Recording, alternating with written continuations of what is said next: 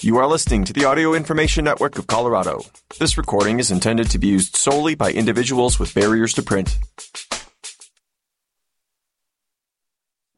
Thank you for listening to the Jefferson County News for the week of September 15th, 2022.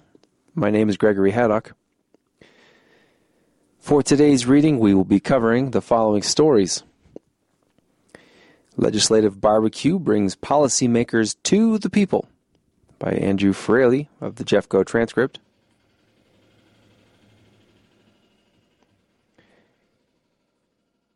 Lakewood Police Searching for Hit-and-Run Suspect Who Injured Store Employee by Andrew Fraley for the Jeffco Transcript.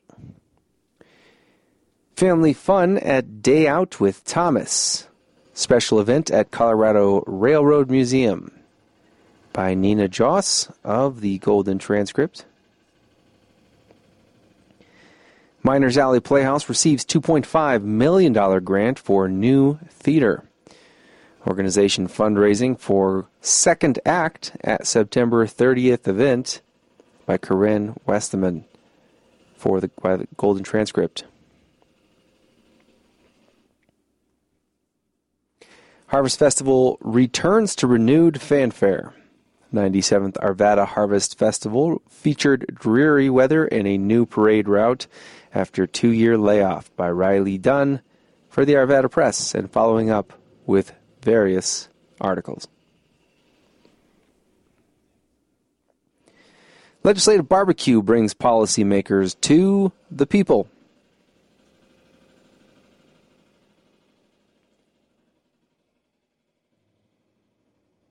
Whether it was for the free barbecue or the Jeffco officials, almost 200 county residents attended the 22nd annual legislative barbecue at Red Rocks Community College on September 7th. About 30 county officials, whether representative or coroner, and both incumbents and candidates alike, mingled with the crowd before each spoke on a prepared question. For some attendees, this was a chance to hear an official's thoughts for the first time and start their research ahead of the November elections. It's helpful. I'll still have to do my due diligence, read reports, and more, but it's a good start, said Lakewood resident Lorraine Davis. To her, the event was casual. She wasn't anticipating asking any questions, but there was a first attempt to learn about the candidates. Others, like Lakewood resident Valeria Palmer, saw a free annual barbecue event and thought it was, quote, worth checking it out. No matter the motivation, everyone involved believed the communication was helpful, whether resident, official, or one of the nonprofits that put the event on. The more we talk about mental health, homeless, and domestic violence, disabilities, the more we have important conversations to decrease stigma and make officials see that, said CEO and president of the Jefferson Center for Mental Health, Kiara Kunzler. To her, it gives an impact to the voice of the people. The Jefferson Center was one of the 4 nonprofits that put on the event, along with the Developmental Disabilities Resource Center, Family Tree, and the Seniors Resource Center. I think it's fantastic, said County Commissioner Andy Kerr when asked about this communication. It gets a lot of the service providers with folks receiving services along with the people representing them. He said the forum models, quote, American civic responsibility, where even if officials and residents have differing perspectives, people can still, quote, sit to have a civil conversation. County Commissioner Leslie Dahlkemper, who's running for re-election this November, thought similarly. Even with different perspectives, better policy can come from it, she said. The speaking part of the event allowed 2 minutes for every candidate to answer a prepared question either on homelessness and domestic violence, elder care, mental health, or disabilities. Congressional candidates spoke as well as local. Donald Rozier, a Republican candidate running for Dahlkemper's commissioner seat, highlighted his previous experience of 2 terms as county commissioner and that his priorities would be the same. I've seen the incredible things that you do day in and day out. All I have to tell you, you do it so much better than government ever do it. he said, addressing the nonprofits. Ed Brady and Regina Marinelli are both running for county sheriff and both spoke on homelessness. Brady stressed supporting, quote, the most vulnerable out on the street with mental health and addiction issues through compassion and accountability. He continued, the state, quote, needs to prioritize more funding to help those folks with their mental health and addictions issues. Quote, when we don't know what to do with the homeless, jail should not be the option, said Marinelli. She highlighted that, quote, putting someone in jail because they're homeless is not an option. Jerry D. Tullio, the current county treasurer, also spoke, highlighting fiscal savings over the last few years of his tenure, with Faye Griffin running against him this year.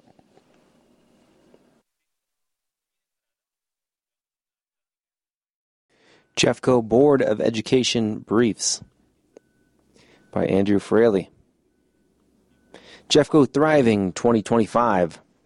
During the September 7th meeting, the Jefferson County Board of Education heard an update on the Jeffco Thriving 2025 project, which aims to update how the district defines a, quote, thriving school, student and school.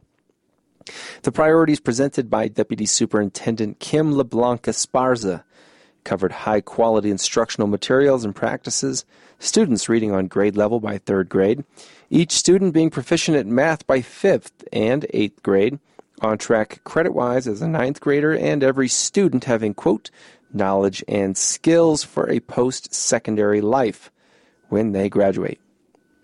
The specific grade levels were called foundational for those subjects. LeBlanc Esparza elaborated that being on the correct reading grade level by 3rd grade sets students on the right path further along, with math proficiencies at 5th and 8th having similar long-term effects on their future capabilities. She elaborated on how the district intends on fulfilling these priorities, such as expanding universal pre-K and using high-dosage tutoring to help with grade-level reading and, quote, high-quality instructional materials for mathematics, along with training for teachers to use these materials to help with math proficiency. For our other, not purely academic standards, LeBlanc Esparza explained that digital citizenship and digital equity would be a large part of fulfilling, quote, an extraordinary student experience, as well as ensuring all students have access to effective intervention supports and systems.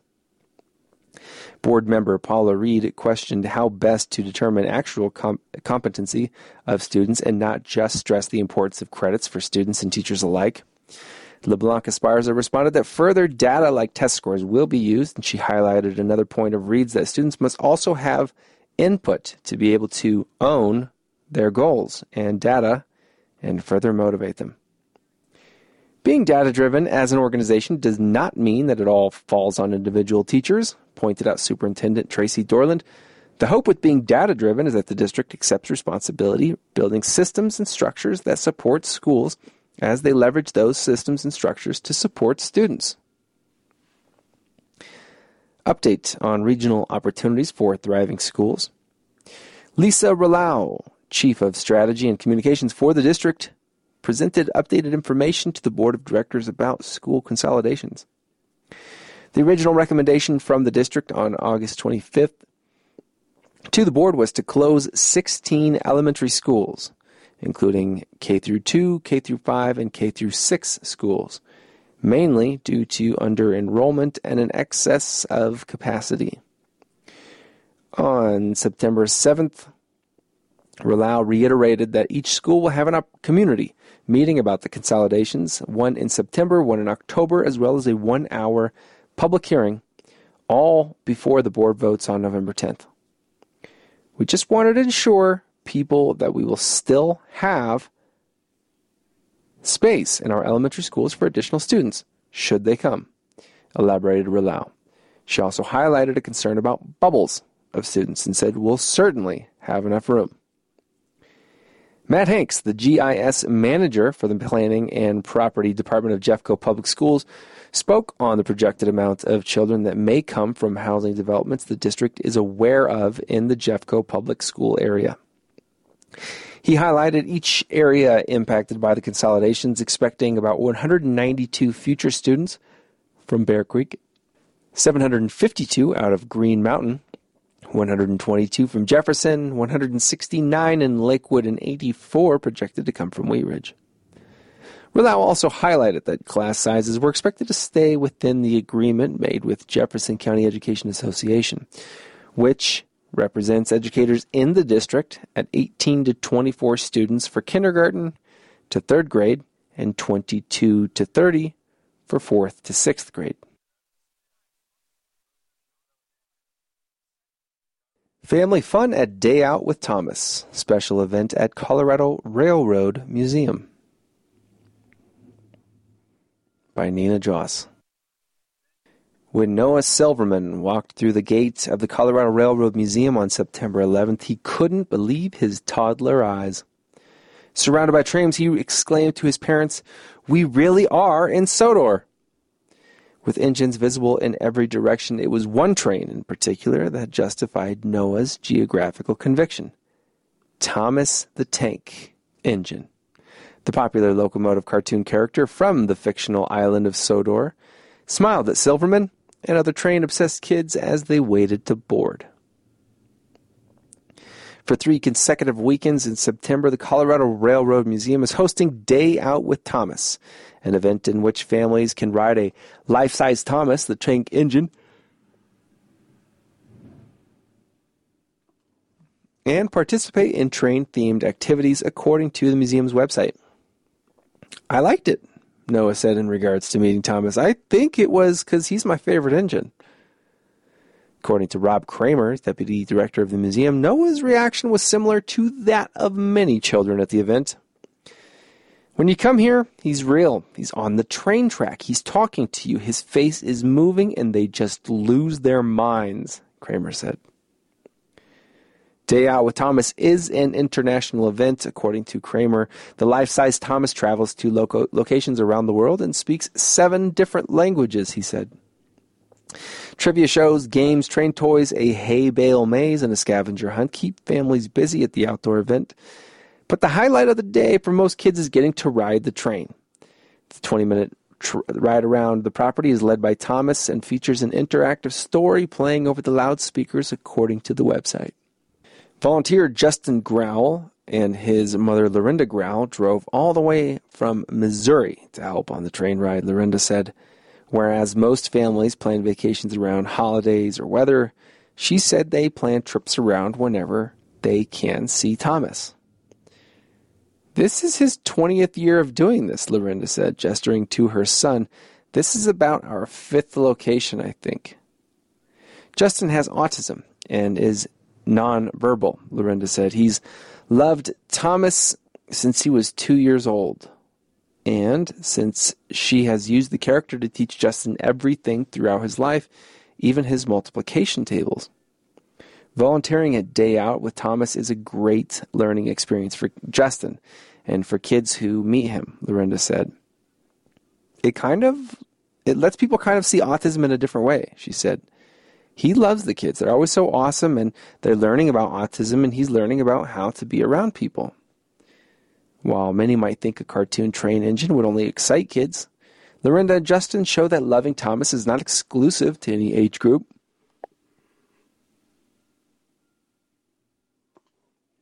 You should just outgrow Thomas, Lorinda said. Thomas is for everybody.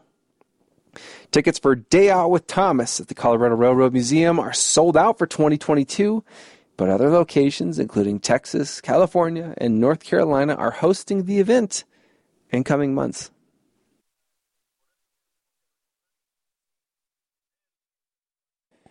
Miners Alley Playhouse receives $2.5 million grant for new theater. Organization fundraising for Second Act at September 30th event by Corinne Westerman. As Miners Alley Playhouse plans its second act in the Meyer Hardware Building, a $2.5 million grant will help ensure the show goes on. Miners Alley Playhouse has received a state community revitalization grant to help renovate and move into the 15,000 square foot building at 1103 Arapahoe Street. With the community's support, Miners Alley Playhouse bought it last year for nearly $5 million with plans to turn it into the Miners Alley Performing Arts Center. The first phase, which is scheduled to open in early 2023, will be a 150-seat starter theater to generate revenue. However, the longer-term plans include a 300-seat theater, 2 units of artist housing, classrooms, and more. This new, beautiful, state-of-the-art theater will bring the community together in a completely different way, making memories for our patrons and their families for decades to come, Miners Alley Playhouse stated in an email press release. The theater group has been renting its current space for 15 years and performs in a 130-seat black box theater. Miners Alley Playhouse is also hosting a fundraiser September 30th at the Green Center on the Colorado School of Mines campus. The Let the Sun Shine In Gala will be from 6 to 11 p.m. and feature drinks, dinner, dancing, a live auction, performances by the Hair cast, and a special treat from the cast of A Christmas Story. For more information or to register for the gala, visit minersalley.com. Voters to decide whether to allow wine sales in grocery stores. By Jess Ball, the Colorado Sun. Colorado voters will have a chance in November to weigh in on the state's long-running alcohol policy war.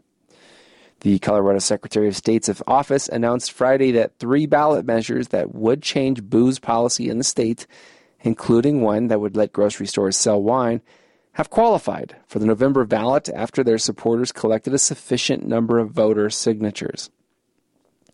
The following measures qualified: Initiative 96, which would open the door for liquor retailers to be able to open an unlimited number of stores in Colorado starting in 2037. Initiative 121, which would let retailers who have a license to sell beer, such as grocery stores, also sell wine. Initiative 122 which would let third-party services deliver alcohol. A fourth alcohol policy measure, Initiative 135, which would have required local approval for liquor license changes in an effort to slow down grocery stores' ability to begin selling wine in addition to beer, failed to make the ballot after its supporters didn't turn in the signatures they had collected.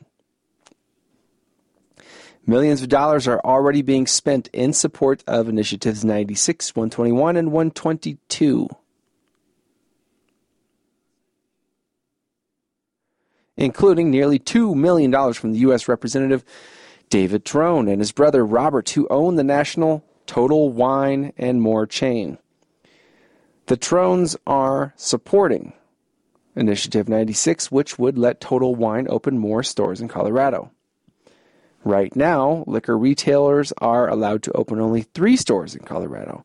Total Wine has 2 Colorado stores and will soon open a third. Small retail liquor stores are fiercely opposed to the measure. Already on the ballot was Initiative 58, a measure to decriminalize and regulate the use of magic mushrooms, and Initiative 31, a measure asking voters to reduce the state income tax rate to 4.4% from 4.55%. Additionally, Initiative 108 qualified for the ballot last week. It would divert 0.1% of taxable income from the general fund to the State Affordable Housing Fund, which would represent about $270 million in its first year. While taxes wouldn't be raised under the proposal, the amounts of money available for taxpayers' Bill of Rights refunds would be reduced by whatever is set aside for the housing fund. The legislature referred 2 statutory measures to the ballot this year, including one that would reduce state income tax deductions for people with higher incomes and use the savings to provide free K-12 school meals for all students. The other would require detailed information about how ballot measures changing the income tax rate would impact various income brackets to be more prominently displayed to voters. This story is from the Colorado Sun, a journalist-owned news outlet based in Denver and covering the state. For more and to support the Colorado Sun, visit coloradosun.com. The Colorado Sun is a partner in the Colorado News Conservancy, owner of Colorado Community Media.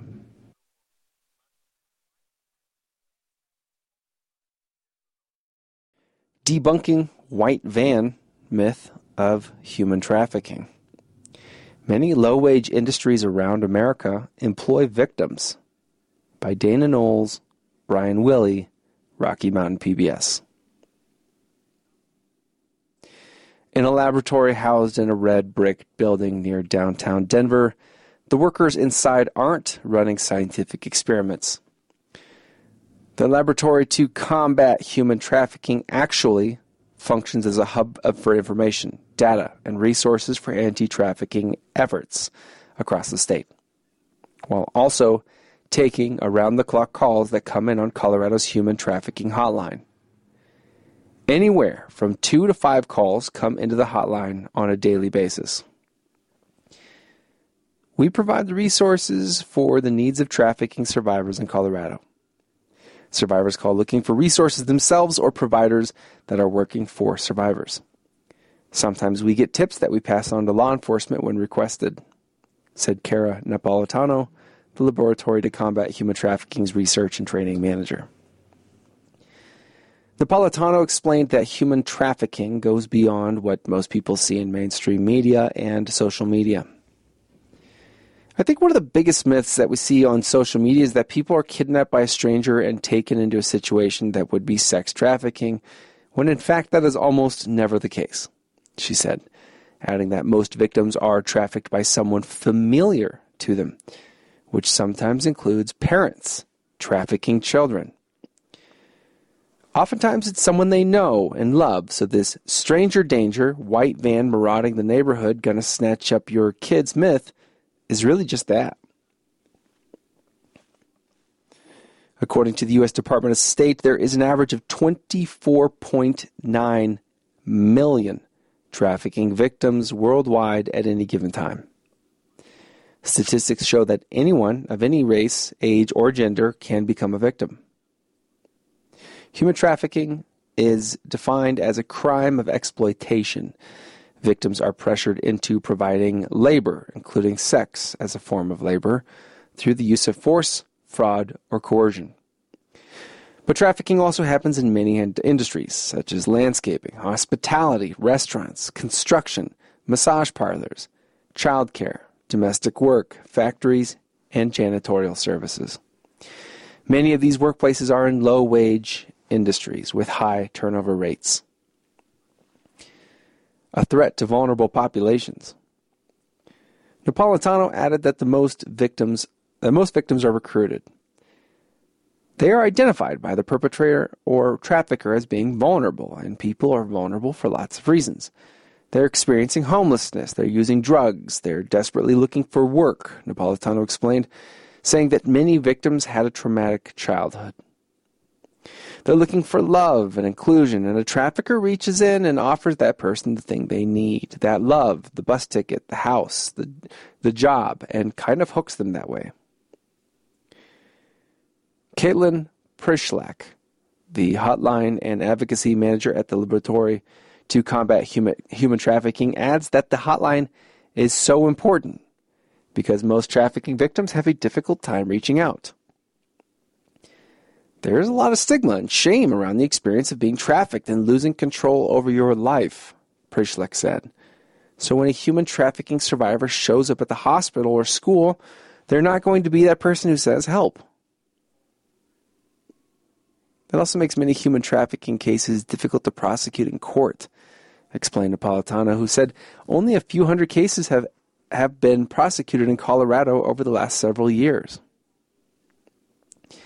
Many of the people affected by these crimes are from marginalized communities, so they don't feel comfortable. They don't feel safe reporting the crimes, she said. They don't feel like they will be loved or supported, and in many cases they are criminalized because of crimes they were forced to commit as a result of their trafficking. Perpetrators of trafficking target and manipulate their victims, taking over their lives. If you suspect someone you know is in a trafficking situation, call Colorado's Human Trafficking Hotline at 866-455-5075 or text 720-999-9724. This story is from Rocky Mountain PBS, a nonprofit public broadcaster providing community stories across Colorado over the air and online, used by permission. For more and to support Rocky Mountain PBS, visit rmpbs.org.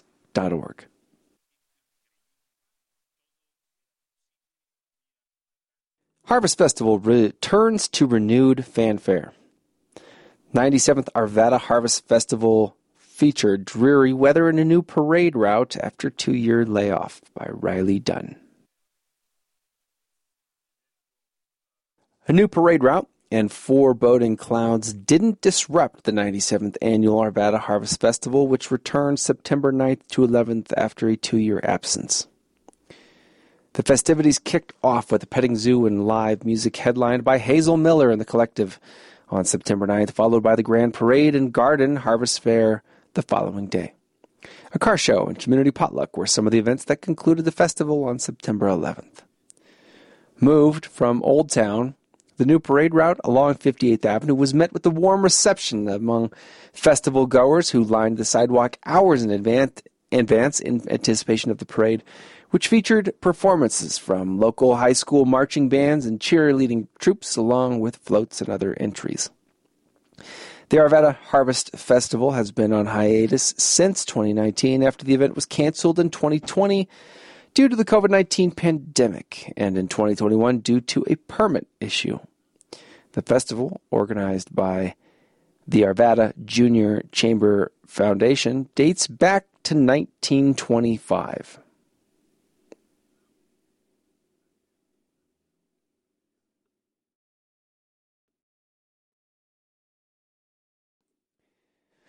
Rocky Mountain Archtop Festival brings guitar lovers to Old Town Arvada. Blue Guitar Exhibit, once displayed at Smithsonian, highlights weekend attractions by Riley Dunn. The Rocky Mountain Archtop Festival returned to Old Town Arvada from September 9th to 11th, bringing nearly 1,000 archtop luthiers, players, and enthusiasts together for one of the world's only archtop-only guitar convention. Jam sessions and live music performances filled the district throughout the weekend, while exhibits and lessons took place at the Hilton Garden Inn. The weekend focused on archtop guitars, which are unique in construction and are sometimes described as a hybrid of an electric and an acoustic guitar. Archtops are under a higher tension than other types of guitars, which makes building them difficult, even for experienced luthiers.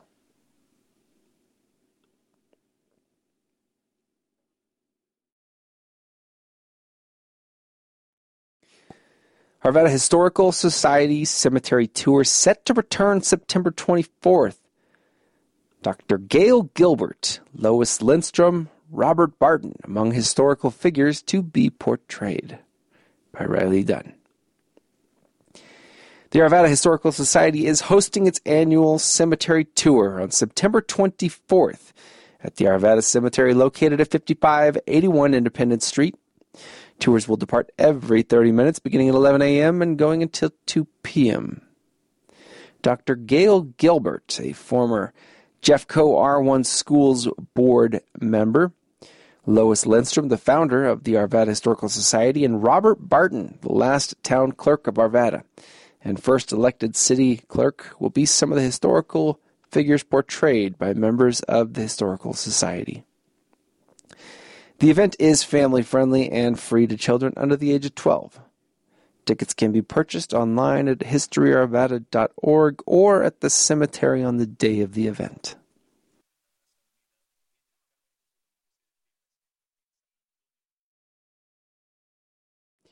Reading To Kill a Mockingbird in America. Local voices: Jerry Fabinek, Fabianic, columnist.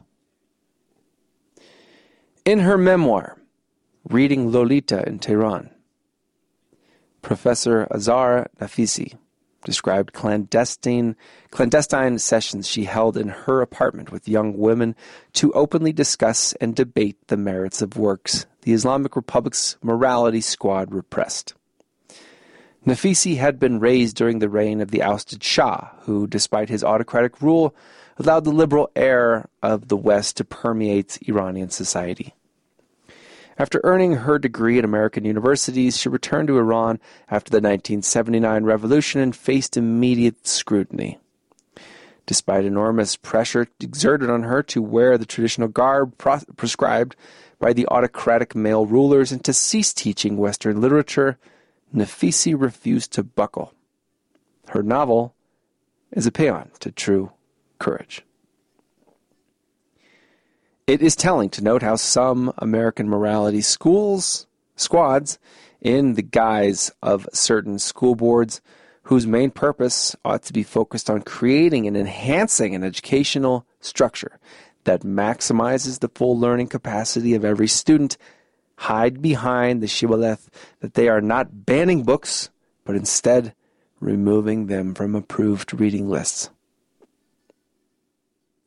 Their explanation is a cowardly euphemism, a distinction without a difference. It simply changes a term or phrase to make the act sound acceptable, even benign, but without lessening its intention. Like saying frigging in lieu of hurling the F-bomb. Both mean copulating, but frigging has a venial sin tone, much like saying gosh dang it in lieu of you-know-what. Regardless whether a book is banned or removed from the list, it has the same effect. Censorship. Censorship knows no limits to where it is practiced. From Iran to American schools and school districts, the morality police and cultural warriors are unceasingly on the prowl, forbidding the teachings of classic works from To Kill a Mockingbird, The Diary of Anne Frank, and Adventures of Huckleberry Finn, to more current works that explore topics that shock uptight, pearl-clutching moralists and put them in a dither. A teacher friend told me she sees dropping books from approved reading lists as nefarious as banning books because the powers that be are not only discouraging students from reading those books, but they are also discouraging teachers from teaching or recommending those novels. She notes that saying books are dropped from approved reading lists is less inflammatory than saying certain books are being banned. In so doing, she says they and their egregious act receive less parent awareness of what has been done. The harm goes deeper, though, for it has, like so much else done ostensibly for the public good, disturbing and unconscionable unintended consequences. My teacher friend said she is finding that novel reading is becoming absent from the English classes. She fretted about how her own children used to gobble up novels in elementary school but barely read one in its entirety in middle and high school. I cringe, she said, when I think that my students will read less than 8 novels by the time they graduate from high school. And I think I'm fairly generous with that number. This is in honors level classes. Banning classic works is more sinister than pearl-clutching moralism. It lessens, even demeans, the importance of not only reading but also of opening the mind. It is about keeping people ignorant, stupid, and easily duped. It is, as Alan Bloom wrote in his 1987, the closing of the American mind, the closing of the American mind. To counter censorship crusaders, the American Library Association celebrates Banned Book Week typically during the last week of September. Its purpose is to celebrate the freedom to read, especially works some or even may consider unorthodox or unpopular. Autocratic rulers or leaders, whether religious or political or whether in Iran or in America, are dependent upon mass ignorance to prop themselves up. And if one does not see something heinous in that, It suggests they are clueless about what ultimately heinousness is. It's the closing of a mind which is like killing a mockingbird, a mortal sin. Jerry Fabianic is the author of Sisyphus Wins and Food for Thought, Essays on Mind and Spirit. He lives in Georgetown.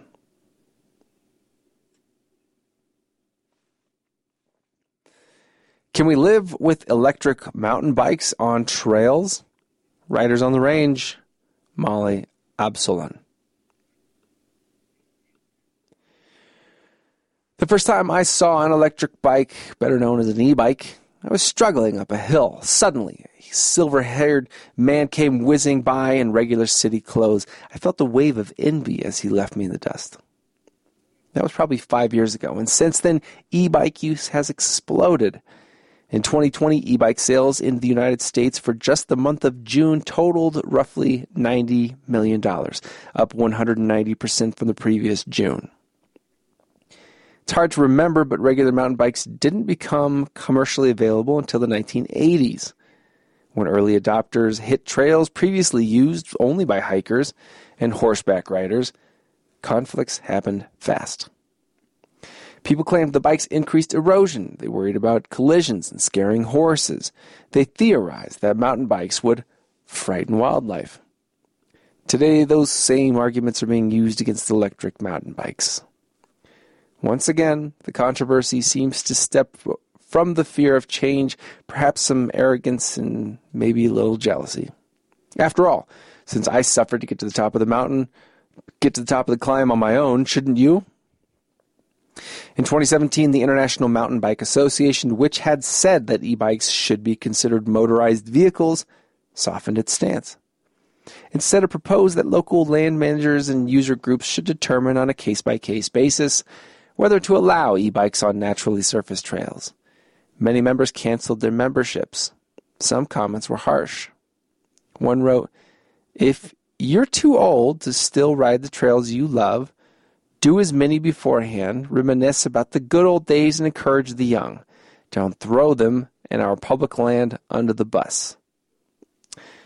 That kind of attitude does not bode well for land managers to find an easy compromise. So, what are the impacts of electric mountain bikes? Do they harm trails or cause more accidents? In 2015, the International Mountain Bike Association studied the environmental impacts of mountain bikes, both electric and self-propelled, and found no appreciable differences between the two in terms of soil displacement on trails. Overall, bike impacts were similar to the impacts of hikers. Horses, motorcycles, and off-road vehicles do much more damage to trails.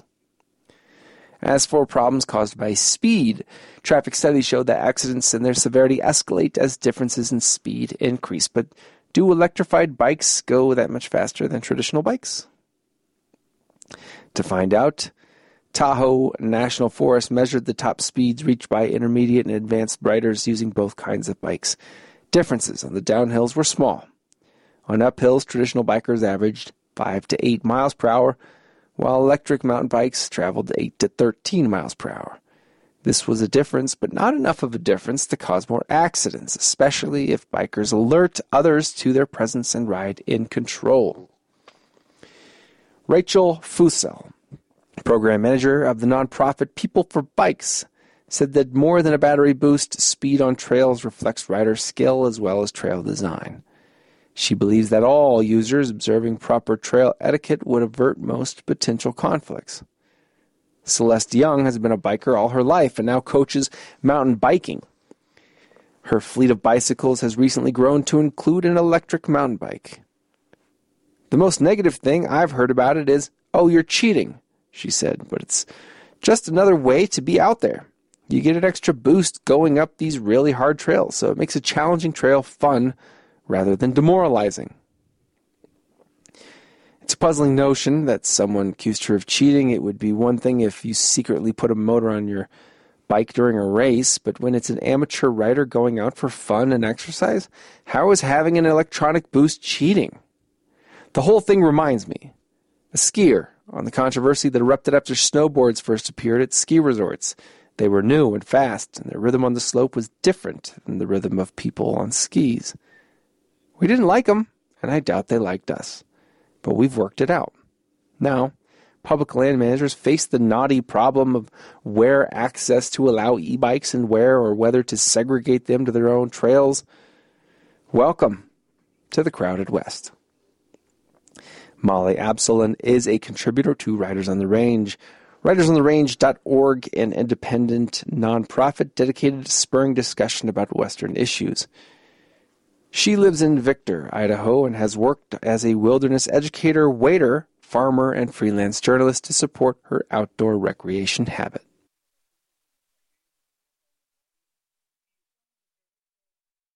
Venture into the woods at the Arvada Center. Coming attractions by Clark Reeder.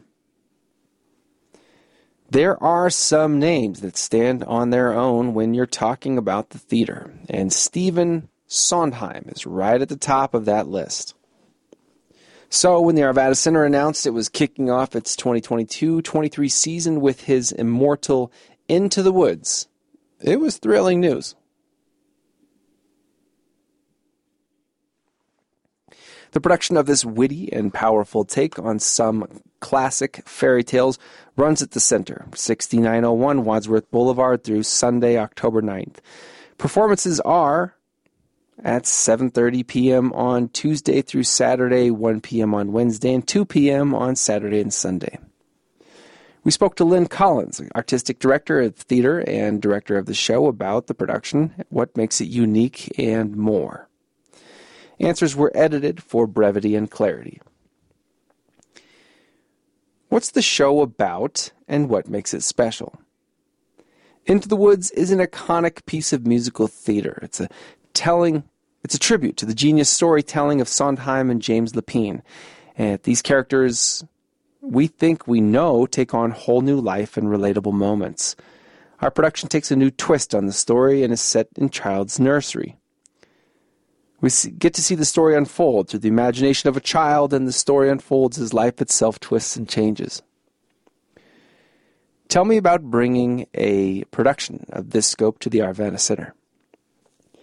It's always an exciting challenge to bring a fairy tale to life on stage.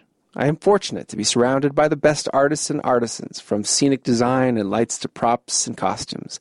It has been a remarkable collaboration to put magic on stage. Our production is full of stage tricks that lift the audience out of the ordinary and into the fantastical. Tell me about the cast and how they're bringing their characters to life. One of the most exciting aspects of directing is casting. It's a new adventure each time, and I feel so lucky that we have an incredibly talented group working on this production. When working on a piece that has so many familiar characters, the actors have to find the nuances to bring them to life. What are you most looking forward to about seeing the show come together? I am looking forward to seeing the whole picture come together for an audience. Coming out of the pandemic and difficult times, this story can connect to so many different people, whether it's about having the courage to set out on a journey alone, or as a reminder that no one is alone. What do you hope audiences who see the show come away with? I think that audiences will see themselves in these characters. We're all hopeful, flawed, and wandering into the woods and hoping to find our way home, and, quote, Into the Woods shows us that in a magical and musical way. For information and tickets, visit arvadacenter.org. Are ye ready for another Pirate Fest? Pirate Fest, one of the North Glen's biggest events of the year, is back to take scallywags and landlubbers alike on a wild ride, and a whole slew of events for the entire family. The annual event kicks off with the Pirate Night from 6 to 10 p.m. on Friday, September 16th, and continues with the actual festival from noon to 6 p.m. on Saturday, September 17th, both at the North Glen Recreation Center and E.B. Raines Jr. Memorial Park. 11701 Community Center Drive. Attendees will be able to take part in a range of activities, including live music, food, costumes, and the Cardboard Regatta boat race. Get the full schedule and information at thepiratefest.com. Take to the sky in a B-17 Texas Raider. There's no better way to connect with history than seeing it take flight in person right in front of you. That's just the opportunity that Wings Over the Rockies Exploration of Flight 13005 Wingsway in Inglewood is offering with its B-17 Texas Raiders Showcase, which is being held from Saturday, September 17th through Thursday, the 22nd. According to provided information, the event will also feature the SB-2C Helldiver and SNJ-T6. In addition to ground tours, a limited number of flights in these historic craft are available for purchase through the Commemorative Air Force. For all the details on the showcase, visit wingsmuseum.org/B-17-showcase. And Clark's Concert of the Week, The War on Drugs at Red Rocks. For the last 10 years plus, Philadelphia's The War on Drugs have been making some of the most ensorceling indie rock you're going to find anywhere. So, when I heard they were finally going to be playing Red Rocks Amphitheater, 18300 West Alameda Parkway in Morrison this summer, I know the group would absolutely understand the assignment. The show is finally upon us, with the band playing at 7 p.m. on Monday, September 19th. The group will be joined by cult faves, Alves. Get your tickets at axs.com. Clark Reader's column on culture appears on a weekly basis. He can be reached at clark.reader@hotmail.com.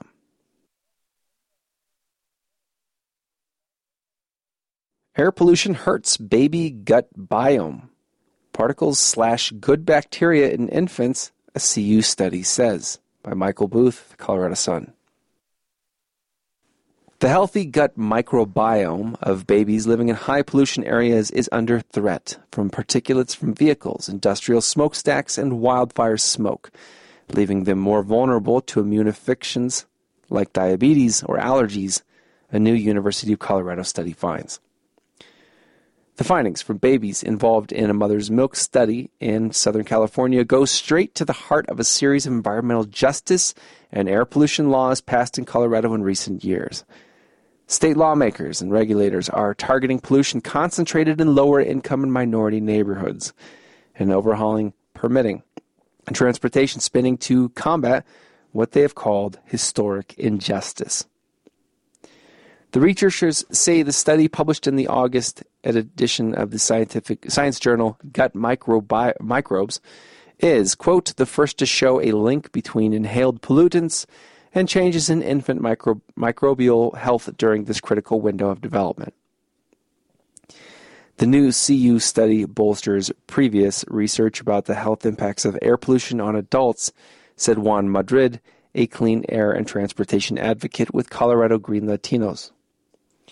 Half of Adams County births in 2020 and 2021, and a third of Denver births were of Latino mothers, Madrid noted. So the results of this study are alarming, as we know that many Latinos live in disproportionately impacted communities in Adams County and North Denver, he said. Anti-pollution activists often target South Adams County and North Denver because of the Suncor oil refinery, the Cherokee generating station, multiple interstates jammed with truck traffic, numerous heavy industries, and a history of metals smelting. Quote, this study adds to a growing body of evidence that breathing pollution harms more than just our lungs, said Lori Anderson, Colorado field organizer for Moms Clean Air Force. Babies and children are especially vulnerable. Here in Colorado, where we have persistent air pollution problems, this study increases the urgency of taking swift action to reduce pollution, especially in the most impacted communities. The infant gut collection of microbes is largely a blank slate until influenced by breast milk, solid food, the environment, any medicine intake, and other factors, according to the CU researchers. Beneficial microbes work to build appetite, immunity, insulin control, and brain functions. But bad microbes can influence asthma, type 2 diabetes, and other lifelong issues. PM 2.5 particle pollution is limited by regulations, and each particle is about 1/70th the diameter of a human hair. The particles are emitted by car and truck fossil fuel exhaust, coal-fired power plants or chemical emissions from factories, burning forests, and other sources. Colorado is not currently in violation of EPA limits on PM 2.5 in the way that it violates ozone caps. But decades of regulation are just starting to have an impact, and low-income neighborhoods near refineries, power plants, and busy highways are much more exposed than others. Bad wildfire seasons like those in 2020 and 2021 wipe out a lot of progress. The research also looked at markers from slightly larger particles, PM10, and nitrogen dioxide, primarily a vehicle-related emission. The results speak to a crucial age of development where the environment sticks with you, the CU researchers say. They talked about the study in a week of record heat in Denver and much of Colorado, and where state officials called another series of Ozone Action Day alerts, cautioning those in urban areas vulnerable to some forms of air pollution. Quote, "I want to be able to arm individuals and communities with the information needed to fight for change," said Tanya Alderete, study co-author and assistant professor of integrative physiology at the University of Colorado. The CU study piggybacked on a mother's milk study by genetically analyzing fecal samples from 103 primarily Latino infants in Los Angeles. Alderete learned of the cohort and was able to gain access to the genetic data while she worked on her PhD at the University of Southern California. The infants' health data was overlaid with hourly pollution samples in their area that are taken constantly by the EPA. Those exposed to the most PM 2.5 lost 60% of a bacterium that decreases inflammation and aids infant brain development. Those exposed to the most PM10, slightly larger particles, had 85% more of a bacterium associated with inflammation. Alderete's earlier research on air pollution and microbes looked at about 50 young adults, showing that air pollution exposures from nearby high-traffic roads, quote, was associated with bacteria in the gut, she said, and those bacteria had been linked with obesity, type 2 diabetes, and insulin sensitivity. Those results, Alderete said, had been replicated in a larger sample of young adults. The researchers have also received funding and approval to follow the Southern California babies through 6 years to check on the long-term impacts of their gut biome findings. Quote, "We're going to also be considering individual behavioral factors as well as the environment," Alderete said. "If there is this association with air pollution and the gut bacteria, how long does that persist? Do we see that over the course of development? And the question is, what kind of health implications does that have?" The study is not able to distinguish the varied influence of the child's indoor environment on the same intestinal biome issues. Home cooking creates particulates that can influence personal health, as well as other behavioral or environmental factors such as burning candles or having access to home air filtration. In the meantime, the researchers say all families should take the easiest precautions against local air pollution. Avoid exercising near traffic or industrial areas, open windows, or use stove vents during home cooking that may create particulates, and seek a low-cost air filtration system.